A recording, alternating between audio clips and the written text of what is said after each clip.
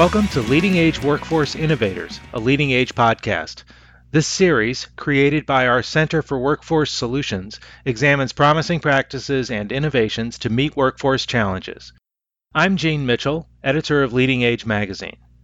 This episode is the second of two Workforce Innovators podcasts that we recorded on site at the Leading Age annual meeting in Philadelphia in October 2018. For this episode, I spoke with Sue Mazorsky, Vice President of Workforce Innovations at PHI in the Bronx, New York. For the last 25 years, PHI's goal has been to transform elder care and disability services. The organization has been a partner of Leading Age as well, especially during the Better Jobs, Better Care project earlier in this century. Hi, Sue. Thanks for joining us today. Hi, and thank you so much for inviting me to be with you. I'm glad you could make it. What would you describe as the major elements of a quality caregiving job? So the 9 elements actually fall into 3 main categories. One is compensation, another is opportunity, and another is support. And so any job for direct care workers in our field really need to cover those 3 main elements. Within the compensation bucket, we have things obviously like wages, benefits, and having enough hours to be able to meet your income needs. Unfortunately, direct care jobs in our country are amongst the fastest growing and the lowest paid, which is not a good recipe for us being able to hire and retain enough people to provide the level of quality of care that we want to be able to provide for our clients. Under the opportunity bucket, historically, most direct care jobs don't have an opportunity for advancement in our field, which is obviously not helpful to recruitment, to retention, or to the wage situation that we have. So that's why I'm going to be talking about that here at the conference. PHI has had an opportunity to experiment with implementing advanced roles, and it's been very successful in improving outcomes for the direct care workers and for the consumers that we're serving. And then finally, under the area of support, do we, as organizations and employers, have systems and processes in place that really help the direct care workforce overcome barriers to successful employment? And do we have supportive supervision whereby the workers want to stay because the relationship with their supervisor is one where their supervisor genuinely believes in them and genuinely supports their growth and development? So I wanted to talk about career paths, which is often cited as one of the major opportunities for advancement for these workers. I wonder if you could talk about why they're so important and if our field is doing enough to create them. It's a great question. It's extremely important because without opportunities for advancement, CNAs, home health aides, personal care attendants, really it's a dead-end job without opportunities for advancement. And I think one of the things that I'm particularly excited about with our work at PHI is that in creating opportunities for advancement, we're doing it within the scope of practice of being a direct care worker. So the only opportunity for advancement doesn't have to be that you become an LPN or an RN. And I think that's really important for the career itself. So we want to help direct care workers be able to operate at their highest scope of practice, and that's, again, something that we haven't necessarily done well as a field. And so these advanced roles provide opportunities for people to really be functioning at that highest scope of practice. It provides opportunities for us to provide extra training, to upskill people, to increase their wages, to increase the responsibilities that they're able to engage in, all in service of improving care outcomes for the individuals that we're serving. And it also helps to raise public and policy awareness about the potential impact that this workforce is able to have when they're genuinely leveraged to be working at their highest scope of practice. Can you give an example or two of a successful career path that is typical in our field? Sure. I think the two most common career paths are peer mentoring and medication technicians. So those are two advanced roles that don't require you to become an LPN or an RN. I would say those are definitely probably the two most common. We also are beginning to see more advanced roles that help direct care workers make a meaningful impact in the care transitions space. So helping elders go from the hospital into residential care settings and then back to home in the community without rehospitalizations is a significant space that we're starting to see some movement in. PHI has done two advanced roles in that care transition space. One was in New York City, where we had the opportunity to create a role called the Care Connections Senior Aide.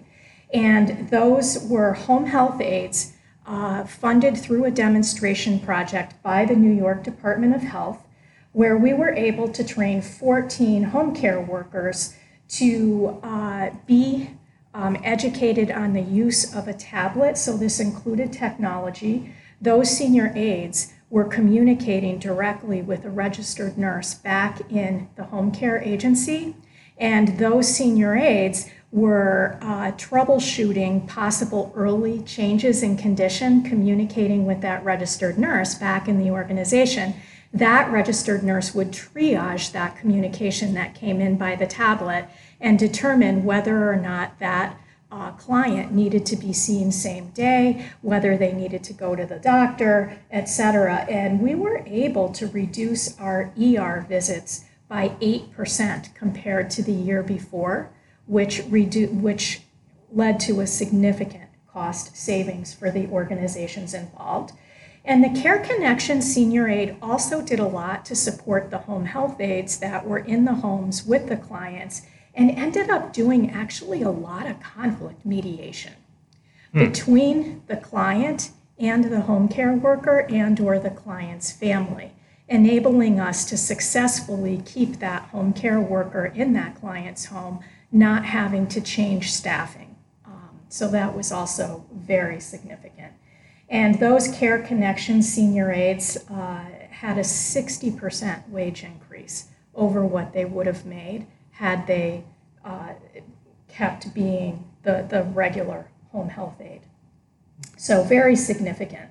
We also have a project going right now with a leading aid member out in Michigan called Trinity Health Systems, and they got civil monetary penalty funds to implement a transition specialist role. So we're working with two of their nursing homes in Michigan to upskill some of their CNAs who will specifically be supporting the care transition from hospital into nursing home and then back to home. And we're also collaborating with the University of Pennsylvania on that project, who is measuring the outcomes. And that's just getting underway now. So don't have any outcomes to report on that yet, but we're excited to see where that project will go. Great. If a leading age member wants to implement a career path for its own staff, is that a good template that they can follow? Are there other tried and true templates that are available? So I think the best place to start is to be very clear about what is the business problem that you're trying to solve by implementing the advanced role. And I think that's part of why peer mentoring, medication technicians, and these care transitions senior aide roles have been so successful, is because there's a clear business problem that they're solving.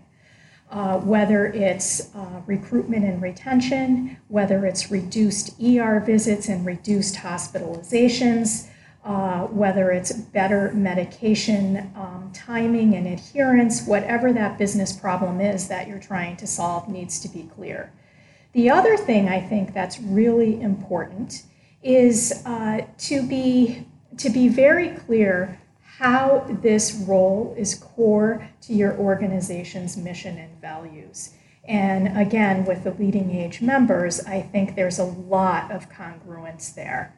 We advise our clients to really start with the why, which is what is the business problem that you're solving, and then to go into the what.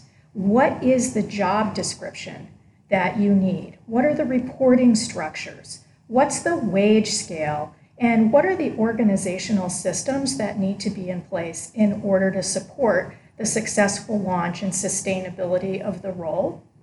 We also talk with our clients about being clear about who in the organization is accountable to continue the ongoing support of the role, and how is that role going to be supported? And then finally, to answer the question of how.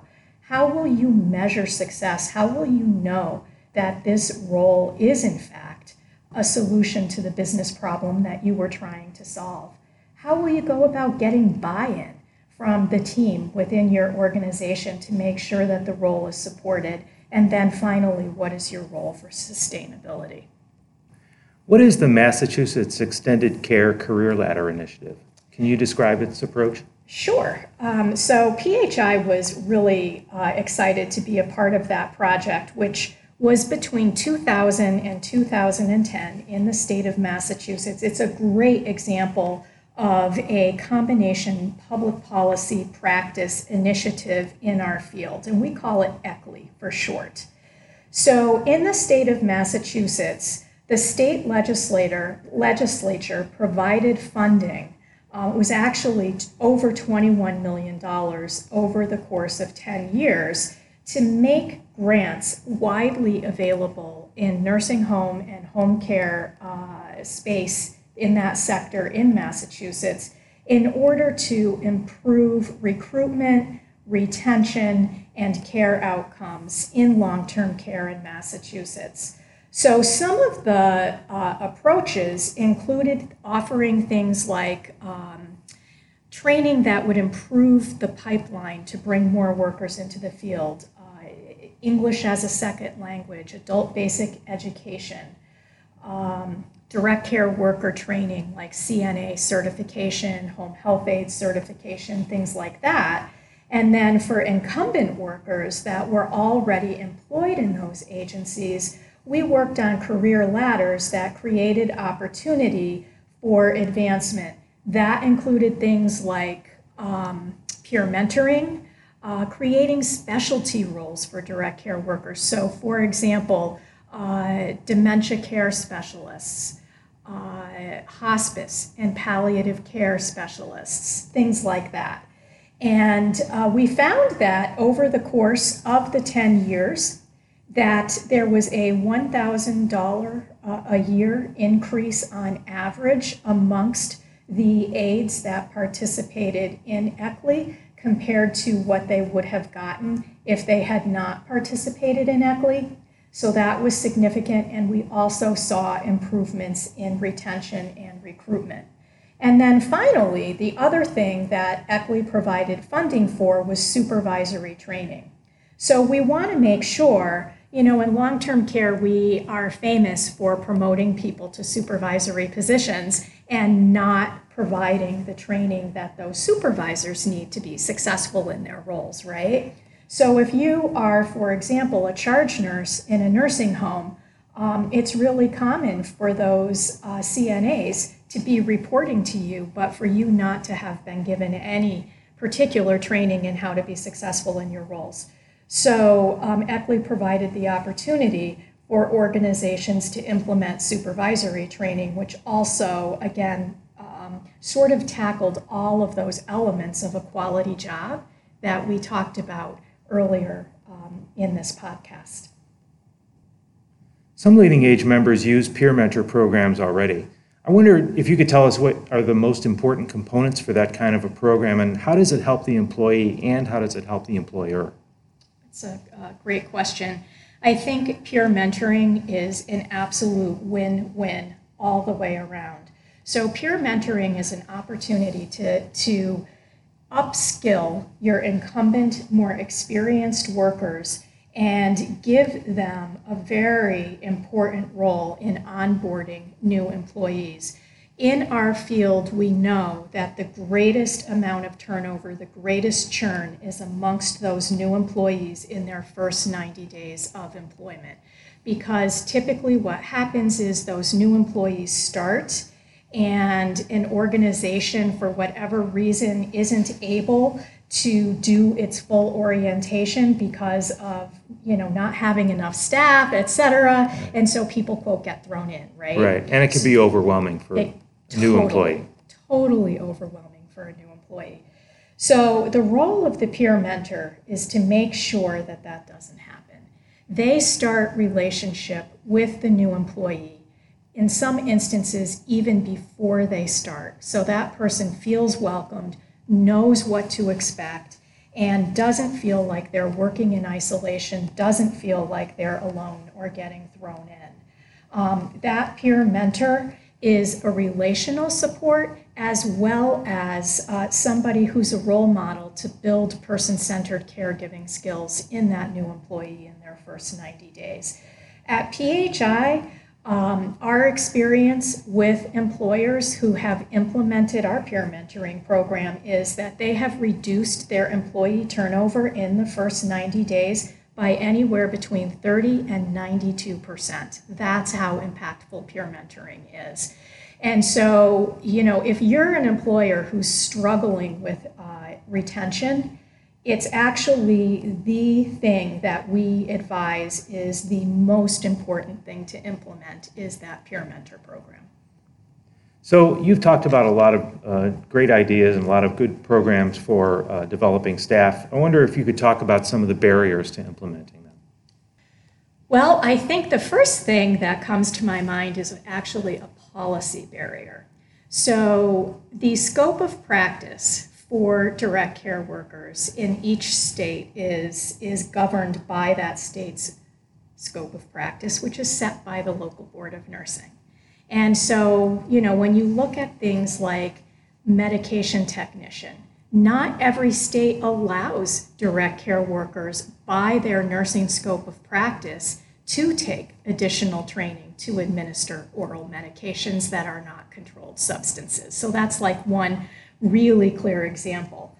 In New York State, we have not yet had the medication technician opportunity, and there is an active public policy effort underway to create advanced roles in home care that would elevate what those home care workers are able to do under the supervision of a nurse.